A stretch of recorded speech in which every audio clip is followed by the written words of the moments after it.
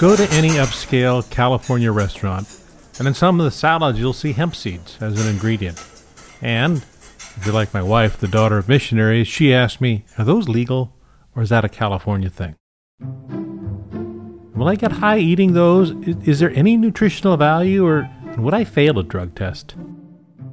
Go to any pharmacy, and over half the medications on the shelf were derived from foods that we eat, or herbs we use to flavor the foods. Searching for the next great medicine from plants and food is a massive research undertaking of many pharmaceutical companies, testing many plants from around the globe. But one of the most promising plants cannot be easily researched. Not because it's hard to cultivate, or that it grows in some remote part of the world. This plant grows like weed. And already 2 FDA-approved medications have come from it. But to test for more is nearly impossible because the plant is bound up in federal regulations. That plant is the parent of hemp seeds. And to answer my wife, hemp seeds are nutritious, a good quality protein and some fiber and essential fatty acids. But what about the rest of the plant? The rest of the plant you may have heard of, Cannabis sativa. The seeds on those salads are imported from China because it is not even legal in the United States to grow the plant. In case you didn't know, the other name for the plant is marijuana. And if one plant screams to us that we need to study because of the potential for more medications, it's cannabis. We need to take marijuana off of Schedule 1 of the DEA. We need to make this plant easy to study and extract the compounds that have so much potential for new medications. We need to free the weed. My name is Dr. Terry Simpson, and this is the Culinary Medicine Podcast, a podcast where we have conversations about food as medicine. Just to be clear, I have never smoked marijuana or ingested it in any form in my life, not even the seeds on a salad. So, I needed an expert. What do I think I know about cannabis? THC is awesome, but CBD is near miraculous. That is the voice of Evo Terra, godfather of podcasting, author of Podcasting for Dummies, first witness on my marriage certificate, and the first one to visit when I had my son. He's also a good friend, and he inhales. So let's break that down a little bit from what I know and from what you know. All right. Okay. So the FDA came out with its first drug from CBD oil called Epidiolex. And Epidiolex is a drug which they have taken the CBD oil, taken the active component, dosed it, and then tested it. So they said, this is an ineffective dose. We give the kids these, it's ineffective. This is our effective range. Right. And this is our toxic range. Because even though every stoner who writes a little thing on Facebook saying it's natural and cannabis will not do anything, there's a toxic range for everything. Everything's got an LD50, right? Right. And they found that. In this one, the problems were these kids had liver enzymes that raised. So 10% of them had a liver enzyme function, which indicates some damage. 2 to 3% of them, they had to get them off the drug. Oh, wow. So because of the liver enzymes because were the so liver high. enzyme. Oh, wow. So to be technical, cannabis or marijuana has 2 broad categories of chemicals that interact with people and are potentially good for medications. THC, the psychoactive part, or the part that makes you high, and CBD, or cannabinoid oil. There are 2 drugs approved by the FDA that are derived from cannabis. Marinol is a synthetic form of THC and was approved in 2008 for the treatment to improve appetite in patients with cancer or advanced AIDS. The second drug was just approved. It's called Epidiolex, and it was approved for several forms of severe childhood epilepsy that without this derivative of cannabinoid oil, those forms of childhood epilepsy are just devastating. But do you know what they're planning to charge for this drug in the United States? $25,000 a year. If insurance doesn't cover this, where do you think the parents will go to get medication? Even before this study, there were parents who would go to local cannabis outlets to get CBD oil for their children who suffer from these seizures. What's the problem with that? The problem is we don't know the dose of this drug that they're giving to their children, and we only know it's effective if they dose to prevent seizures. In the case of Epidiolex, this CBD oil was purified, so they knew which dose was ineffective, which dose was effective, and which dose was toxic. And in spite of what some people will tell you, there is toxicity with CBD oil. Toxicity in this case was about 10% of the kids developed liver issues, and 2% of those that were on this drug had to have the drug stopped because their doctor feared that these children would develop liver failure. How many people do you think are getting their liver function enzyme tested when they go to the local medical marijuana shop for CBD oil for epilepsy? Relatively certain that number is approaching zero, since they're not set up to test for these sorts of things. These are retail establishments. These are not medical doctors prescribing medicine inside of the dispensaries. This is just people showing up. So here's the issue. Every plant, food, or herb that has some active ingredient that's a potential drug, what we want to do is study it, because you can't just say this is natural and there's no problem with it. Why study it? Because if something is a potential drug, then there is always a level at which the drug is ineffective and a level at which the drug is toxic. If we're lucky, there's a broad dose range at which the drug is effective. To give another example from the plant world, the bark of the willow tree has an ingredient that is a potent anti-inflammatory. The derivative of that bark you know as aspirin. One baby aspirin, or 81 milligrams, will decrease the risk of heart attack, and one regular aspirin at 325 milligrams will relieve pain. Less than 81 milligrams, not too effective. A bottle of aspirin, you can get toxicity. Or 1 teaspoon of wintergreen oil, which is a methylated form of salicylate, is the equivalent of 7,000 milligrams of aspirin. And that is one of the more common ways that children end up in the emergency room with essentially aspirin toxicity. But back to cannabis. So in medicine, we want to find the ingredient, purify it, know the dose, and know the toxicity. So are there other potential uses for cannabis? Probably. But it is a Schedule I drug according to the Drug Enforcement Administration, which means you can't just study it without going through so many hoops that it's essentially impossible in this country. If the FDA and the DEA were to reschedule this drug to level 2, 3, 4, or 5, or legalize it entirely, it would be pretty easy to study. Free the weed. The reason we don't have the science is this is still a Schedule I drug. Right. It is still federally illegal to get that, which makes it very difficult to study. Now, let me switch and ask you a question. Dr. Simpson, fan of researching and information.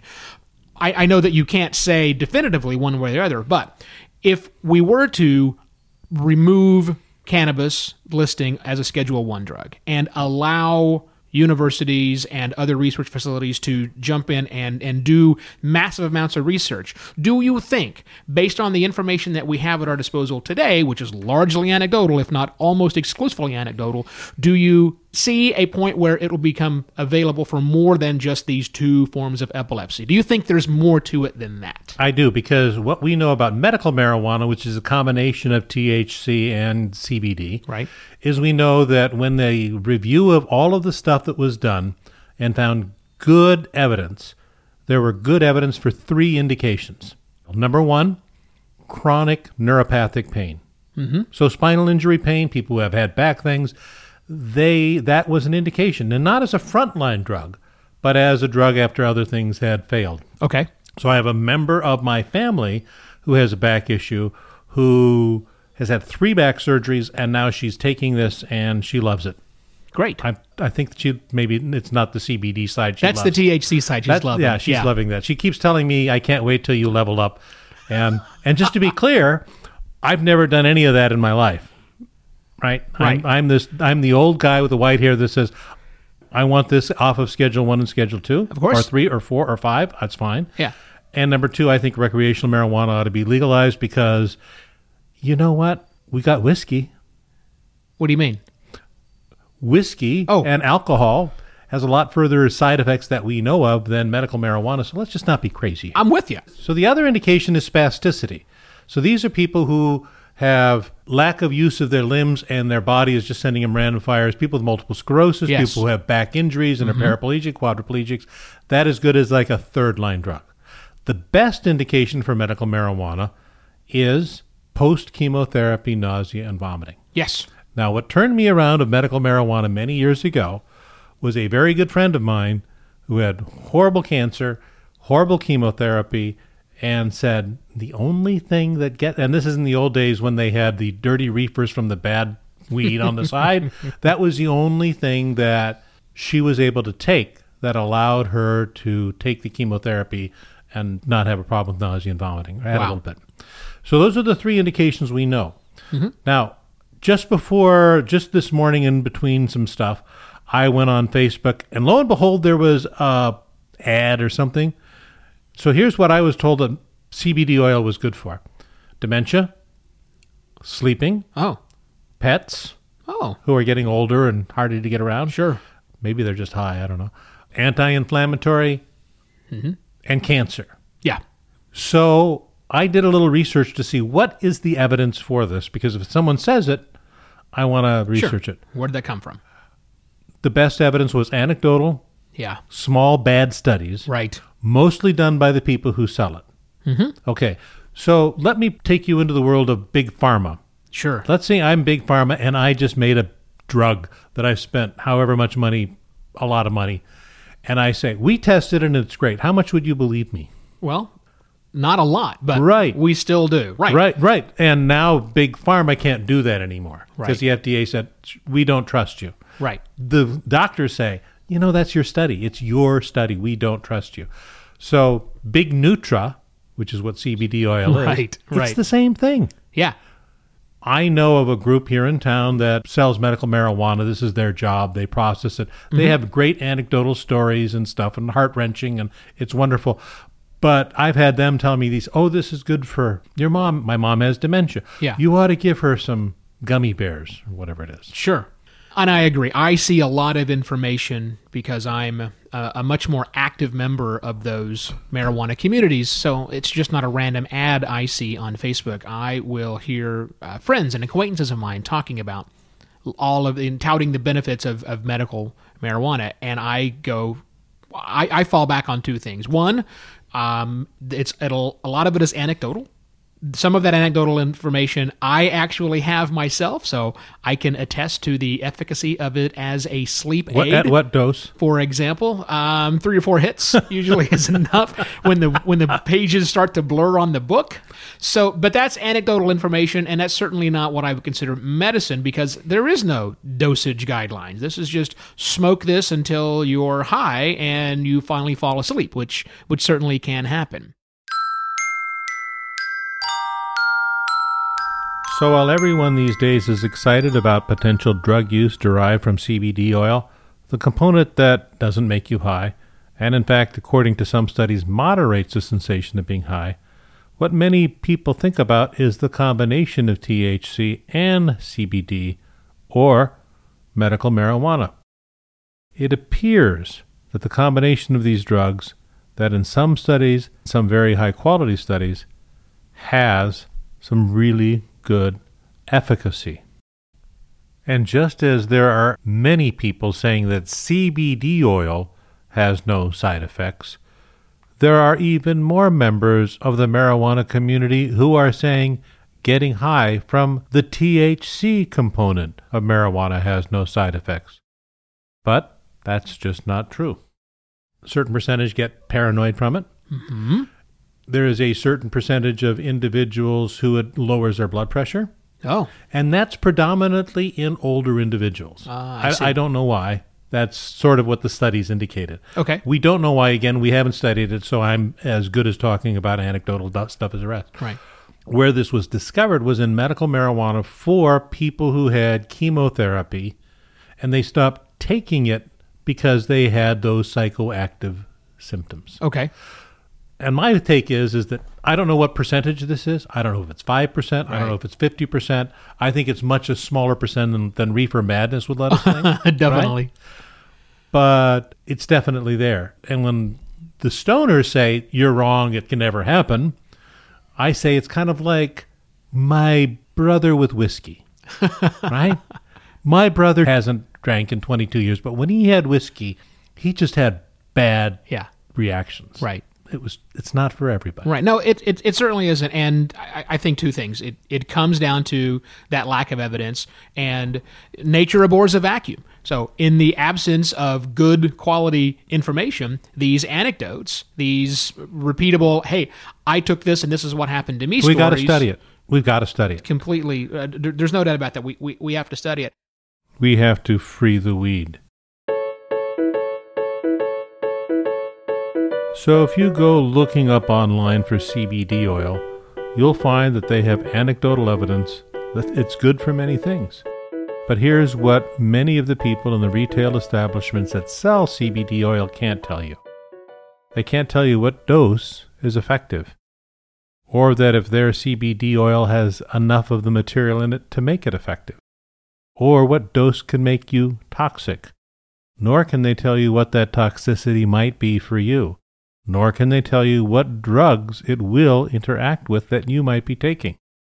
But in spite of a lot of that anecdotal evidence, there might be a lot of potential here. We just don't know. We need to free the weed. You'll hear this from many physicians like me, who are older, conservative, who are based in science, and want to know, who see this as the plant that's given us 2 drugs, and maybe there are more. And if you look up, you'll find studies in good journals, studies that show things like anti-inflammatory activity, studies about oncology or cancer, studies about psychiatric illness, studies about brain injury. And then there are a lot of anecdotes, but anecdotes aren't science. But now we need more studies. And the best place to do them is the United States. But you can't. We need to free the weed. And sometimes there are people in the marijuana community that just aren't helping this. My friend Iwo talks about this. There's no doubt about that. We have to study it. But I also think, to kind of call out my brethren for just a moment here, there's a lot of people in the medical marijuana community who are extolling the virtues of medical marijuana publicly, but then privately just acting like a bunch of stoners. I almost feel that there is a veneer, some extra skin they put on to say, okay, I'm going to be out, I'm going to be promoting the medical causes of this one, but they want to do that. Their ulterior motive is so that they can have access to weed and just be high all the time, or when they want to. There's a lot of recreational use of which I don't have a problem with. Neither do I. That's being disguised as, but it's for medical reasons. I've attended supposedly medical marijuana gatherings, and it's very weird to me, Terry. You know, I'm a craft beer nerd, as you are aware, and I can sit and talk about the qualities of craft beer. I can read Beer Connoisseur magazine. I can do all of these things. There's such a magazine. There are several different beer magazines, that are detailing what it's like to be a is the craft centerfold beer a beer fan. belly? No, there's nothing like that. Sorry. But this just talks about the culture of beer. The culture of marijuana today is either wrapped up in medical marijuana, or it's still high times from 1970s. There's not a everyday layperson's, I like this, I enjoy this, but I'm not necessarily Cheech Marin, nor am I a stage 5 cancer patient. What if I'm just somebody who wants to enjoy marijuana but not be a stoner? Beer magazines aren't how to be drunk all the time. But marijuana publications is either it's the best medicine ever, or this will get you knocked on your ass. So that to me is a little bit of a, and I'm overgeneralizing, but that to me is what I see as one of the challenges. Yes, we need to study it, but I also think us in the marijuana community need to be honest with ourselves. Are we really wanting this for medicine? If so, we need to legalize it so we can get it studied. Or do we just want to use it recreationally? And I think we sometimes blur those lines together. We're riding on the coattails of medical when we should be advocating the fact that why not just alcohol's okay? Why can't we just make, a certain amount of marijuana smoking, in a responsible and a fine way? But we don't have that as a culture. It's just hard to do. Yeah, it is hard to do, especially when I'll have people come to me and say, you're a doctor, you support us, blah, blah, blah, blah, blah. And they say, oh, I want to be there when you get high. And it's like, it's not my thing. Right. It's not going to happen. Right. There you go. And I would much rather you come to me and say, what things do you see as a physician in your field that this might work for? But the conversation doesn't go there. Right. I don't have a crystal ball. All of those potential indications for CBD oil may come to nothing. We may have the best 2 drugs we're ever going to have. But let's look at another bit of evidence. You may have seen the signs. Those states that have legalized medical marijuana have reduced drug deaths from opioids. And given the opioid crisis, that's a correlation I can't ignore. Given we're losing over 200 lives a day in the United States to opioids, I think the feds would do almost anything to try and help this. We need to free the weed. If you study it, we would know. We would know. What a great idea. I know. It's science. Culinary Medicine was recorded in the studios of Producer Girl Productions. And I want to thank my good friend Evo Terra for the interview, who's both a guest and the producer of today's show. And of course, thanks to you for listening to this episode of Culinary Medicine with me, Dr. Terry Simpson. While I'm a doctor, I'm not your doctor. And you should always seek the advice of a trusted, licensed medical provider with experience in your particular condition or concern before taking any actions. Of course, if you are my patient, then what I say should be burned in the fleshy tables of your heart. Culinary Medicine is a part of Your Doctor's Orders Network and is produced and distributed by Simpler Media. My executive producer is the talented and beautiful Producer Girl of Producer Girl Productions. You can follow me on Twitter, where I am at Dr. Terry Simpson. That's Dr. Terry Simpson. And I'll be back next week with another conversation about food and maybe bust a con or two. Until next time, don't drink the water, drink the wine.